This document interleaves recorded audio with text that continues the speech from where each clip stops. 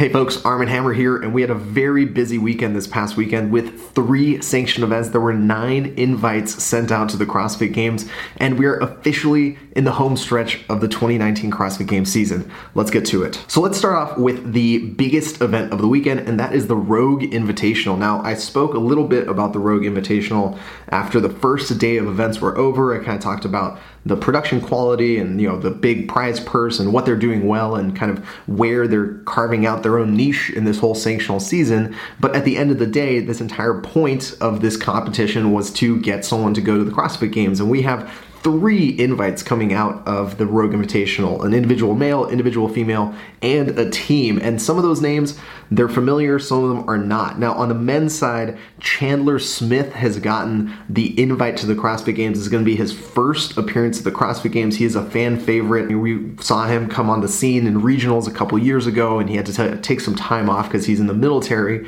And on top of that, he actually injured himself, losing the tip of his ring finger in sort of like a freak tank siding accident. It's kind of crazy, right? Either way, Chandler Smith has gotten the invite to the CrossFit Games. He's going to be a lot of fun to watch. I think he's really sort of stepped into a few of these sanctioned events and made a name for himself, showing that his regionals performance a couple years ago was not a fluke. The guy has a lot of fitness to back up, his presence, and he's a great character. I think a lot of people are going to enjoy watching him compete. On the women's side, we saw Rachel Garibay get the invite to the CrossFit Games. Now, she is a first-time individual competitor at the Games, but has been there on a team, most notably last year when she was on Team Don't Stop, where they took 6th. So she has had a lot of experience in the limelight. Don't Stop was really making a push for the podium spot to try and dethrone Rich Froning and Mayhem at the Games last year, and they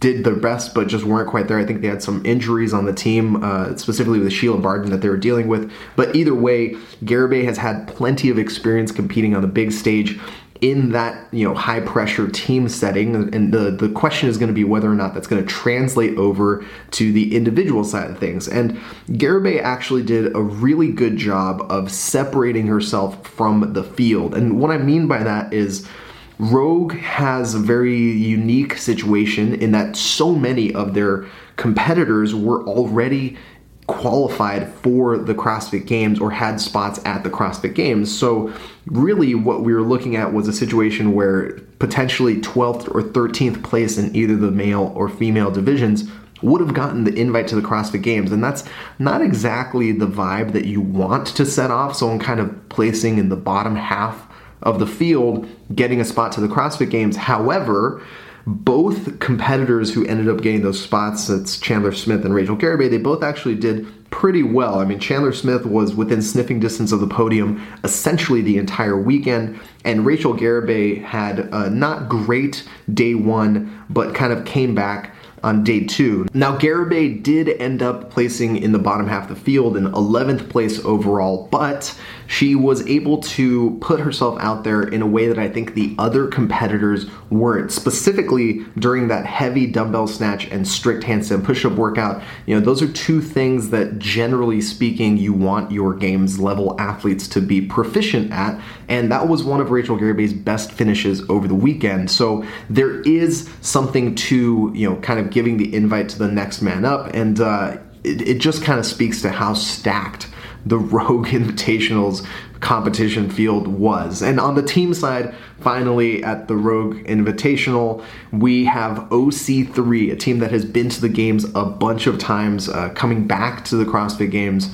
and setting out, a very impressive performance, beating not 1 but 2 Mayhem teams. That's not easy to do, and they were able to hold off, Team 417, which they themselves have a ton of Games experience. It was really an impressive performance, including, Back Bay or Invictus Boston. This is the same team that we've seen show up at a bunch of different sanctioned events and compete really hard to get a spot at the CrossFit Games. It's really interesting to see the team competition. It seems to be a lot more cutthroat than it has been in the past, because really it's just you win and you're in, and there's only a dozen or so opportunities because there's 1 for each sanctioned event. So I think we're going to see a lot of teams that are, on the top end of teams, not necessarily making it into the CrossFit Games anymore because the regionals was allowing, maybe not necessarily the really tip of the spear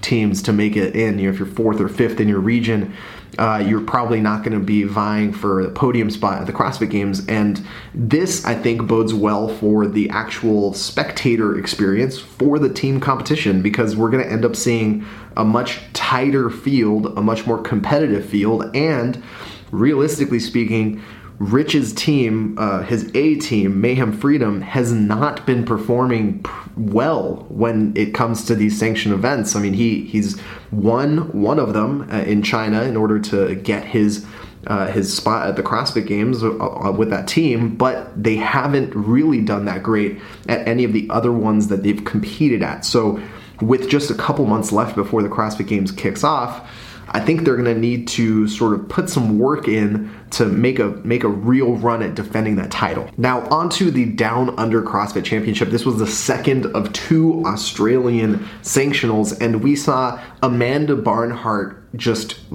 put on a clinic. It was really Amanda Barnhart versus Jamie Green the entire weekend, and at the end of the weekend, Barnhart, was the winner. She claimed the top spot at that sanction event. She already has a spot due to her exceptionally good performance in the Open. She was 9th in the world overall this year, and really this just follows that up.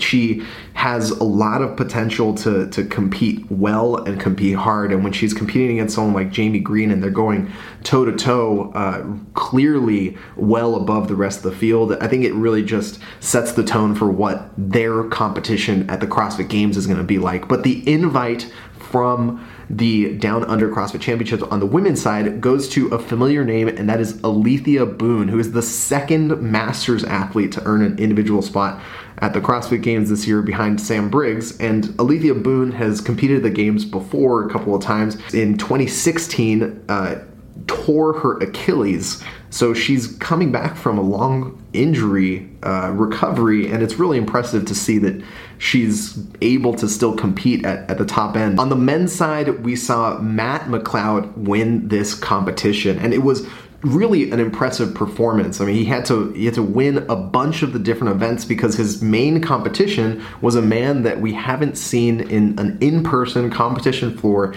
in years, and that is Jacob Heppner. So McLeod versus Heppner was really the storyline at the Down Under CrossFit Championships to watch on the men's side at least. And Heppner didn't really, he didn't dominate the competition as maybe some people would expect based off of just how beastly he has been in the Open and the types of workouts that he posts himself doing. But I think there's something to be said about traveling all the way across the world from Kansas to Australia, which might actually be the longest possible distance to travel and not end up coming back around the other side of the globe. And so I think there's really nothing to be super worried about. Heppner is an impressive specimen, and the fact that McLeod is able to beat him on so many of those events over the course of that weekend, I think that kind of says that McLeod's also a specimen himself. On the team side of things, at the Down Under CrossFit Championships,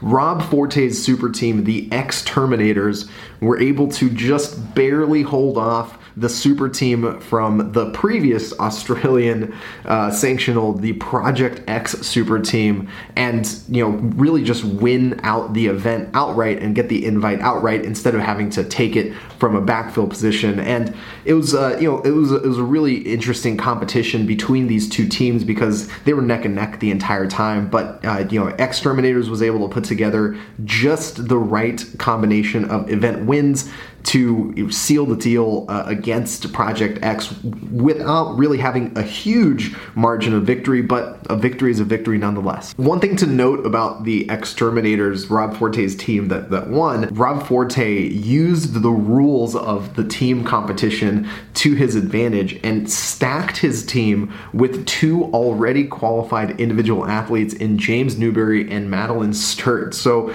essentially the team that he qualified with is going going to be stripped in at least half of the members are not going to be competing because both Newberry and Sturt are planning on going individual, which means that Forte is going to have to use the 2 alternate positions that he gets to name as his actual main team members. So it's going to be interesting to see exactly what that translation is from sanctional to the CrossFit Games, but in terms of actually nailing a spot at the games, that's a pretty smart move. And finally, at the Brazil CrossFit Championships, what we really saw was a return of veterans in all 3 divisions. On the team side, Pro 1, a team out of Canada that just added a 2015 CrossFit Games veteran, Joe Scally. Now, Pro 1 Montreal added Scally onto the team. They performed really well, especially in the back half of the competition in Brazil. And Scally, if you remember, actually withdrew from the Open in order to not take up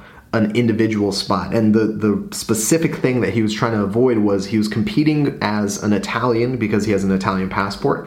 And he decided to not finalize submitting his scores in the Open because if he did do that and won the Italian National Championship, his plan on going onto a team with Pro 1 and making it to the CrossFit Games would have negated the Italian national championship spot. They would not have backfilled to the 2nd place national champion. So instead of guaranteeing himself an individual spot and then taking a chance on the team, he let the Italian national champion be chosen as somebody who would actually go and attend the CrossFit Games and compete at the CrossFit Games and put all his eggs in one basket with Pro 1 in order to qualify as a team, which is a very cool story and very cool of Joe Scally to do that. And, we saw that pay off because now he is going to the team, to the Games on a team. One last thing about the teams at the Brazil CrossFit Championship, we saw Invictus X return to the competition floor after their sanctional win and invite to the CrossFit Games was negated due to one of their team members testing positive for a banned substance. Now, they replaced that team member with Haley Murillo, and she came onto the scene. She's really fit, obviously. She's competed at many of these sanctioned events. She does really well in the Open, but just the team wasn't able to put it together. It's going to be interesting to see with only just a handful of sanctioned events whether this is going to be a situation where we see a podium team from the previous year's CrossFit Games not make it back to the CrossFit Games, which would be a real interesting situation, a situation which I think would highlight some of the new sort of pitfalls and factors that the new type of sanctional season is causing for many teams. On the women's side at Brazil, Kenzie Riley took the top spot, but she already has her spot at the Games. She doesn't have to worry about it, so it backfills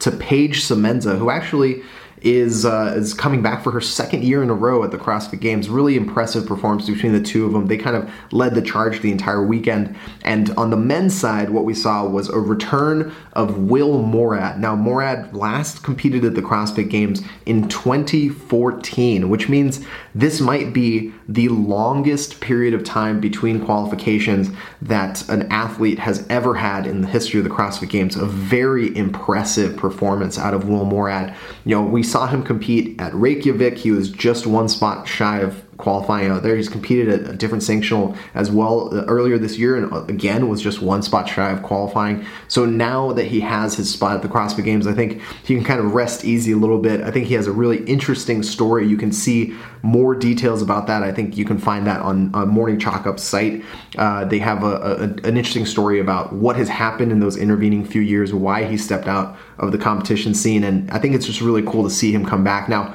he was just barely able to hold off the Panchik twins, Saxon and Spencer. And both these athletes were really pushing as hard as they could to get that spot to the Games. It came down to other athletes' performances to kind of ensure that Will Morad got his spot. And Saxon and Spencer both were very close to qualifying out of the Open. And I understand that they're both trying to go out to some of the remaining sanctioned events between now and the end of the season. There are only 3 remaining sanctioned events between now and the end of the season, and those are the Lowlands, CrossFit Championship, the Granite Games, and finally the French Throwdown. And that really is the wrap-up of this season. Within the next 5 or 6 weeks, all of the sanctioned events are going to be completed. We're going to know every single CrossFit Games athlete. All of the calculus of backfill is going to be finally completed. We won't ever have to worry about that again, at least not for another few months until the 2020 CrossFit Games season starts, but that is neither here nor there. So for now, we have only 3 remaining events of the 2019 season, and it's going to be really interesting to see exactly how all those things pan out because, as I mentioned with the team side of things, there's definitely some really strong teams that have not yet made their case for a spot at the CrossFit Games. And on the individual side, I think probably one of the biggest names that many people expected to see return back to the CrossFit Games is Ben Smith, and he has not yet made his return. Now, he's doing okay, he's in great shape, but his competitive chops weren't quite there this weekend at the Rogue Invitational. And it's interesting to see, he's coming off of a knee surgery. His season kind of started a little bit later than everybody's. That was one of the things that he mentioned while he was being interviewed by Rory. And I think that we're going to see him, near top form by the end of the sanctional season. The question is whether he's going to be able to step into any of the 3 remaining sanctionals and really be able to compete in a way that gets him a spot and gets him an 11th straight individual showing at the CrossFit Games, which would be absolutely impressive. Remember, folks, there's a whole lot going on in our sport, and it's easy to miss some of the most interesting and exciting stories. That is what I am here for. Really appreciate all of your support. Do me a favor, like this video, share this video, subscribe on the YouTube channel. Let's tell our friends about it. Let's keep this thing going. I'll see you guys next time.